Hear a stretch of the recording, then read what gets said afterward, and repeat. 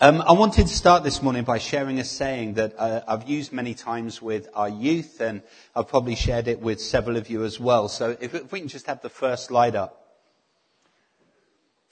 Just remember, you are unique.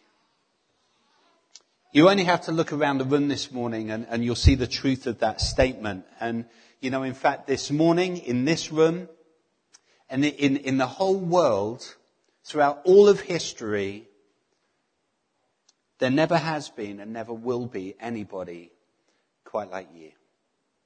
You're unique. Isn't that a really cool thought? Isn't it? Who you are, how you behave, the way you think, the way you speak, the way you live your life is completely unique to you. Just remember, you are unique. Second slide. Just like everyone else.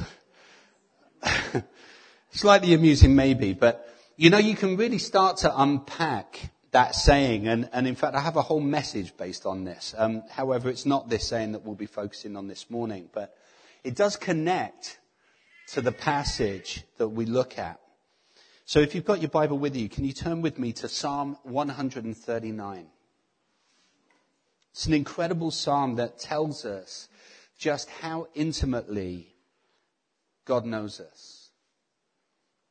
It tells us that he is ever present in our lives, even when we ourselves are unaware of his presence. It tells us that even when we see ourselves as maybe sometimes, I don't know about you, but sometimes maybe you think of yourself as a nobody or just Mr. or Mrs. Ordinary. Not special, not interesting, uninteresting. But you know, God sees us in a very different way. He sees us as unique and incredible individuals. And as we go through the psalm, I just hope that we can take on board what the psalmist is saying and apply its truth to our own lives. So the psalm's attributed to David, and shall I move this down a bit? Sorry. I know what he's thinking over there. So the psalm's attributed to David, and it's broken down into really 4 sections. And if you read carefully, it almost reads like a prayer. You know, it's a personal conversation between the psalmist and the Lord. And so as we read through it, I just want you to in your own head, as we read through it, say it to the Lord. Apply the truth of the words to yourselves this morning. So as you're reading it and you get the words I and you, have that conversation with God. So let's just read the first 6 verses. O Lord, you have searched me and you know me. You know when I sit and when I rise. You perceive my thoughts from afar. You discern my going out and my lying down. You're familiar with all my ways. Before a word is on my tongue, you know it completely, O Lord. You hem me in behind and before. You have laid your hand upon me. Such knowledge is too wonderful for me, too lofty to attain. So the psalmist starts with, you've searched me and you know me. The word searched is really to examine intimately every aspect of who you are. You know, God's done an in-depth analysis of who he is, and he knows David. And if you've done what I've suggested, if you're thinking this through in your own mind, if you're saying this in your own head, then maybe you're feeling a little bit nervous right now. How well does God know David? How well do you really understand that God knows you? It says that he knows when you sit down and when you rise up. He knows when you're taking a break. He knows when you're ringing in work and saying you're sick when maybe really you're not. He knows when you've got work to do and you really can't be bothered. He knows when you're out there and being active. He knows when you're helping people and when you're being selfish. He knows when you rise, when you sit, and he perceives your thoughts from afar. Now that doesn't mean from a distance. What he's saying is, as the thoughts are beginning to develop in your mind, he already knows them. Before you formed them, before you've even understood what you're going to think, God knows them. He discerns you're going out and you're lying down. Essentially, he knows, where your whole day. He knows your whole night. He knows you. Think about verse 4. How many times have you said something that you immediately regret?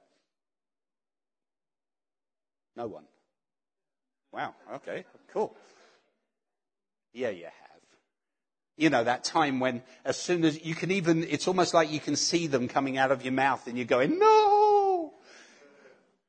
But it's too late. But even before it appeared in your mind, even before you established it, even before you started to speak, God knew that you were going to say what you said.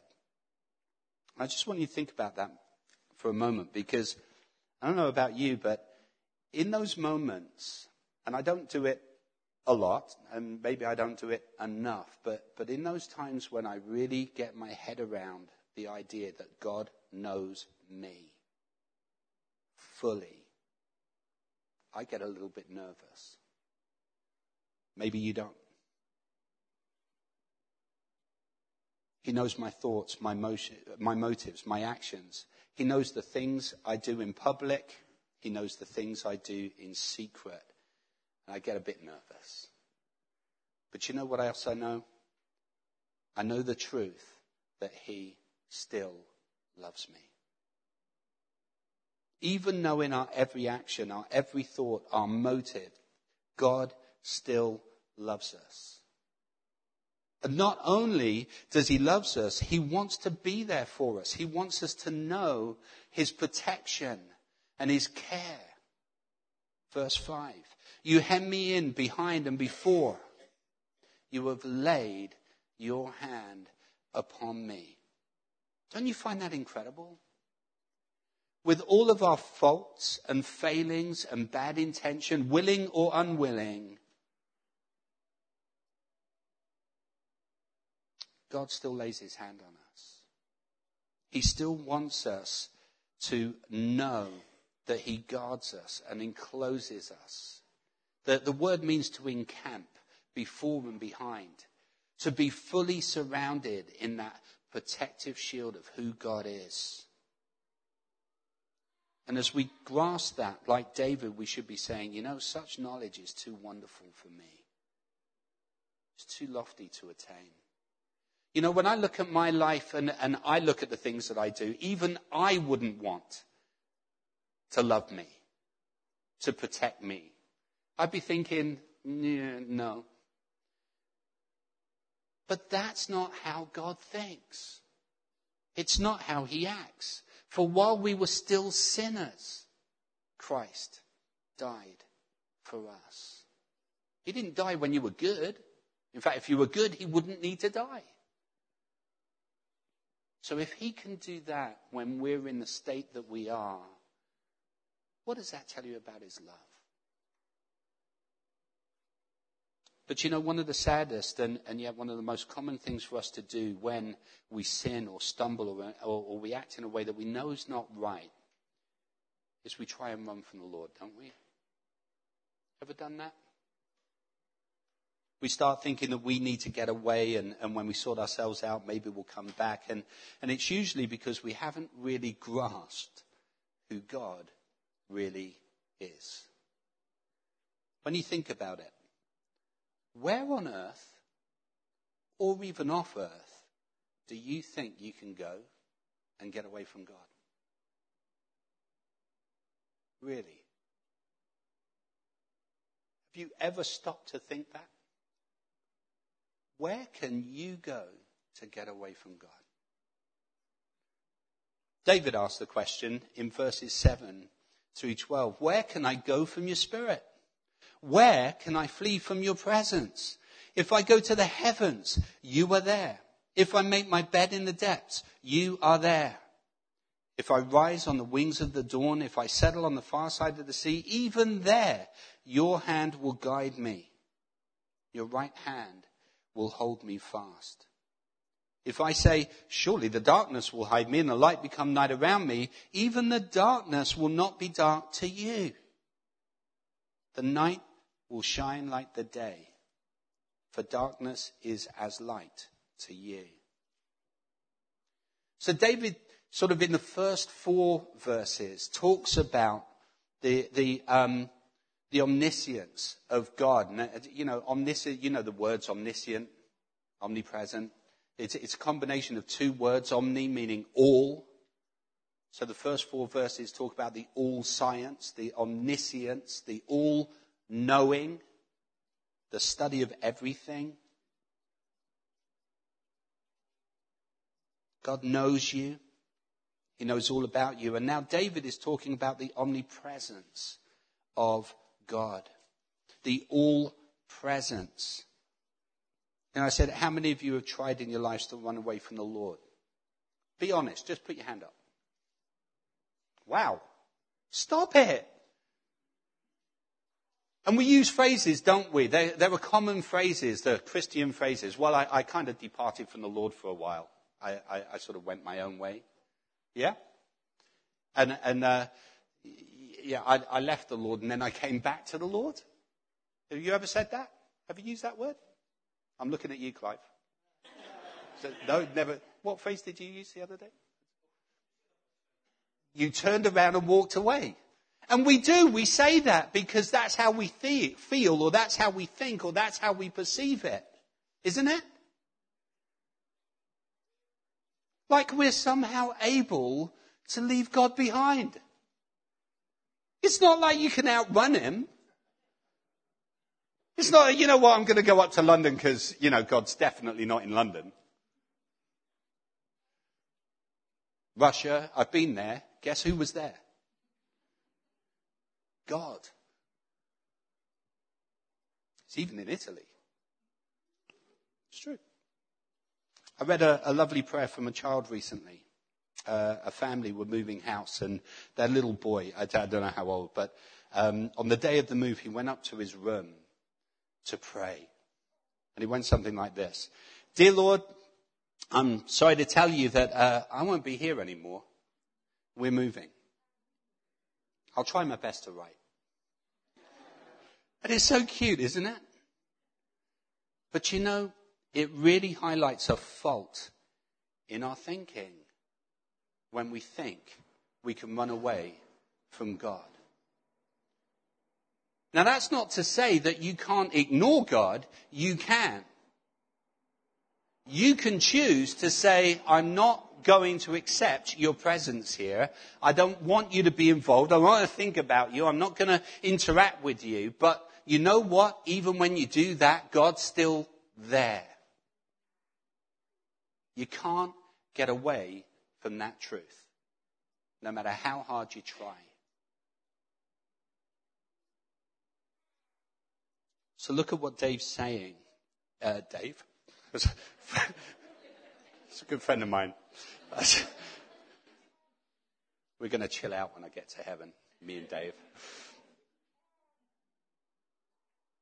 David's saying, if I go up to the heavens, I don't think he's talking about the spiritual heaven. I think he's looking up at the sky and he's looking out at the expanse, the stars, the universe. And he's going, even if I go up there, out there, you're there. We've got the astronauts, aren't we, that are preparing to go to Mars. That's a one-way trip. They ain't coming back. But when they get to Mars and they get out into their little cubicle, guess who's going to be there? Even if I go into the depths, you are there. Some translations use the word Sheol. Even if I go into the grave. God's here on this side of life and on the other side of life. There's nowhere you're going to get away from him. If I rise up on the wings of the dawn, or if I settle on the far side of the sea, where does the sun rise? In the east. And if you look at Israel on a map, what's over to the west? Everybody's suddenly going, it's the sea. So David's looking from his vantage point in Israel and saying, even if I go all the way to where the sun rises, even if I'm there, God's there. All the way over to the east. As far as the eye can see, when the sun comes up, there's God. To the west, if I go out right over the ocean, there's God. Jonah tried using the ocean, didn't he? To get away from God. That didn't work. God was there when he was on the boat. When he went over the boat, when he was in the water, when he got eaten by the big fish. Where was God? He was right there. Talking to Jonah in the belly. I mean, if you're going to hide anywhere, that's a pretty cool place to hide. Not with God.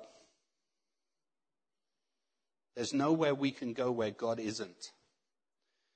I remember as a kid I used to sneak sweets or biscuits into my room. So that I could have a snack at night time. Kind of used to make a tent under my covers and read with a torch so that nobody knew I was awake. Ever done that? Yeah, of course you have. My kids still do it today. They think I don't know. I do. Nothing new under the sun. But my mum would come in, and even if she did come in, she'd realise I was awake. But because the sweets were under the cover, she didn't know I was sneaking biscuits and things. So I think she did. But they were hidden from sight.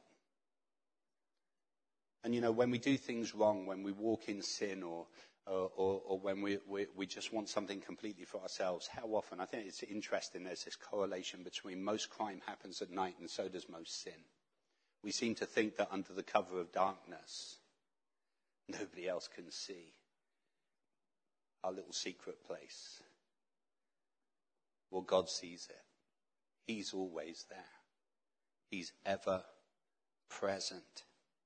So we know that God knows everything about us, and we know that there's nowhere we can hide from him. So, if you understand that, if you begin to understand that, doesn't it make a little bit more sense to just accept that God is very much a part of our lives? You can't get away from him. He knows exactly who you are. So doesn't it make sense to just go, you know what, God, you might as well be a part of my life. I'm going the wrong way. But so often we can find ourselves in a place where we just want God to be an observer. We don't want him to get involved. Yeah? Wouldn't it just be so much better in our lives to allow God to be a friend, a comforter, a helper, a guide? Wouldn't that be a better way to have God interacting with your life? If we go back to the beginning of this morning, we looked at the quote, just remember you are unique.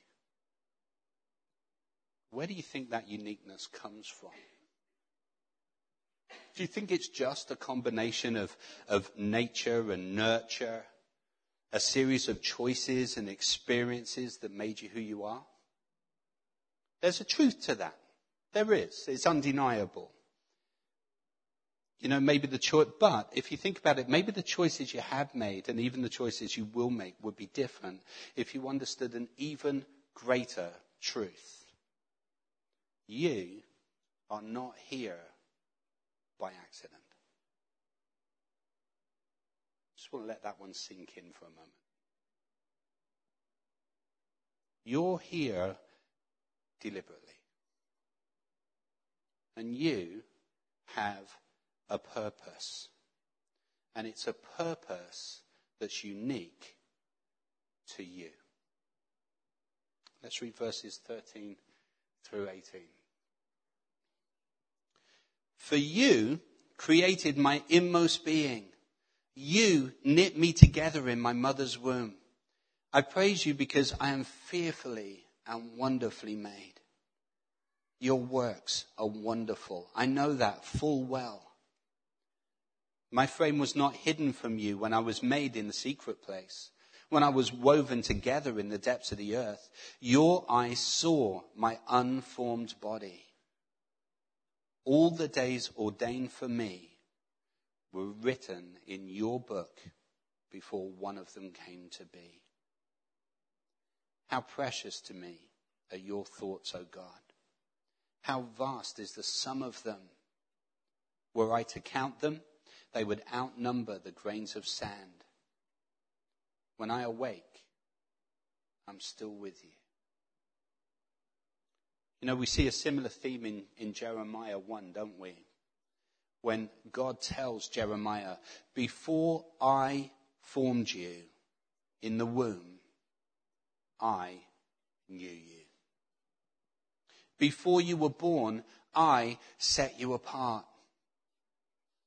I appointed you as a prophet to the nations. Who set Jeremiah to be a prophet? God did. Who formed him in his mother's womb? God did.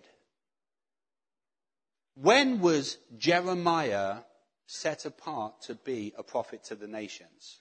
At the time he was called? But you see, I think that was God's plan for Jeremiah before Jeremiah even took his first breath. And I believe that every single one of us has a purpose that God has already planned out for us. I do. It took me 27 years to realize it. And some people sadly go through their whole lives without realizing it, without knowing their plan, or rather God's plan for their lives. It's a little bit sad. So God doesn't just know you. God isn't just always present in your life. God is the very one who made you. You are fearfully and wonderfully made. You were put together, knit together, woven together by God himself. And your days have been written and known by the Lord and have been known before you were born. You know, I remember asking both my father and later my mother about why they split up. They split up when I was very young. And both of them told me, I think they were, being honest, but both of them told me honestly that neither of them were expecting me. I was a bit of a surprise, and they certainly weren't prepared to have me. So they separated. And at the time, I was really hurt and sad. But I kind of put on a brave face and said, yeah, I understand. However, now I think about it very differently. Now I know that even though they were not ready for me, God's always been ready for me. Even though they didn't expect me, God expected me. And he had a plan for me, still has a plan for me. Little old me. And moreover, he has a plan for you. And you know what? You are the only one that can execute it. You. Your plan from God for you. And if you have any doubts about how much God is interested in your life, just reread verses 17 and 18. How precious to me are your thoughts, O God. How vast is the sum of them. Were I to count them, they would outnumber the grains of sand. When I'm awake, I'm still with you. Do you remember, I'm really embarrassed now. I should have looked this up first. But there's another psalm where David, the idea is that David's lying on his back and he's looking out at the universe. And he's looking at all the stars and he says, look at the vastness of everything there is. Who am I that you would consider me? Ever feel that way? Who am I that God would consider me. You are the one that are fearfully and wonderfully made by him to fulfill a plan that he has for you. And you're the only one that can fulfill it. So my question this morning is, are you looking for God's plan in your life? Or are you trying to do it all your own way? Will you take some time to seek God's will for your life, to live out the plan that he's laid out for you? Or will you do what so many people in this world do and try to be something other than who God made you to be? You know, we live in a very commercial society. And the reality of commercialism is it's all about getting you to buy the products so that they can make the money. Oh, that's the truth of it. But you'll be told over and over and over and over and over and over and over, I've made my point again, that unless you look like this, you're nothing. And I think it saddens God that we live in a world that tries to tell us how we should look or what we should have or how we should live. You know, I believe God's telling us that we were made exactly as he wanted us to be. And you know what? If it's good enough for God, it's good enough for me. Because to try and be anything else is kind of like saying to God, you know what, God? I think you made a mistake. I'm going to run away from God. No, you're not. God, you made a mistake. No, I didn't. God doesn't make mistakes. No, it's not about how you feel about yourself. It's about the truth of who you are because God made you.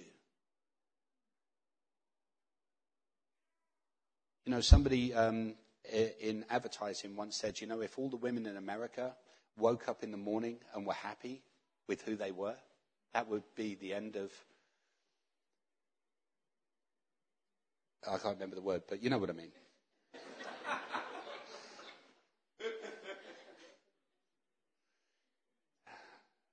Sad, isn't it? You get a laugh when you can't even remember it. You should shut up more often. He didn't make a mistake when he made me. You know, I know there were some of you that probably think he did, but he didn't. And he certainly didn't make a mistake when he made you. Because God doesn't make mistakes. So let's just finish the psalm, verses 19 through 24. If only you would slay the wicked, O Lord. Away from me, you bloodthirsty men. They speak of you with evil intent. Your adversaries misuse your name. Do I not hate those who hate you, O Lord, and abhor those who rise up against you? I have nothing but hatred for them. I count them my enemies. Search me, O God, and know my heart. Test me and know my anxious thoughts. See if there is any offensive way in me, and lead me in the way of everlasting. I don't want to focus too much on 19 through 22. That's it. You know, just before I do, I just think it's really important I make this point. You know, I just want to say I'm not saying that it's not right to look nice. Just want to make that point clear. You know, there's nothing wrong with wanting to spruce up our appearance or to present ourselves in a better way. I'm not trying to say that. There's nothing wrong with that. The problem I have is when people feel that they have to do that in order for them to have an identity that they're happy with. Does that make sense? That's the bit I have a problem with. God made you to be who you are, be happy with who you are. You know, if you want to, I don't know, want you to dye your hair? Fine, dye your hair, but don't let dyed hair be your identity. I've got to be a blonde. got to be a redhead. I look terrible as a brownhead. You know, sorry, that's going off on one. You know, I don't want to focus on verse 19 to 22, he says, catching up, except to say that as believers, we're called to love our enemies, aren't we? So when you hit verses like this, it kind of sort of, how do these verses fit that calling? And I just want to sort of point out, Scripture tells us we are to be in the world, but not of the world. Doesn't it? You know, we've got to be in it, but we shouldn't be a part of it. We're to love the sinner, hate the sin. Yeah? We're called to love people. We're not called to love their ways. Especially if those ways are contrary to God. And, you know, we can fall into a problem if we love what God hates. Or we hate what God loves. So I think it's, you know, we need to be alive to what God loves and what God hates. And like the psalmist, we need to align ourselves with God's way of thinking. I think that's what David's talking about. He's talking about a righteous anger. You know, he wants to hate the things that God hates. He wants to love the things that God loves. And that should be our heart. And so David finishes the psalm in verse 23 and 24. Search me, O God, and know my heart. Test me and know my anxious thoughts. See if there is any offensive way in me and lead me in the way everlasting. What a great prayer to pray. You know, David starts the psalm with, O Lord, you have searched me and you know me. And now David is saying again, search me, O God, and know my heart. Test me and know my anxious thoughts. You know, throughout the psalm, we see that God knows us more than we know ourselves. He's more aware of who we are than we are. He knows our true motives and desires, even when we don't. Jeremiah 17:9 says, the heart is deceitful above all things and beyond cure. Who can understand it? So if we can be deceived by our own hearts, if we by our own hearts can deceive others, surely the best place to go is the Lord. But we need to be willing to allow the Lord to search us and to reveal those areas in our life that need to change. And then we need to allow him to change them.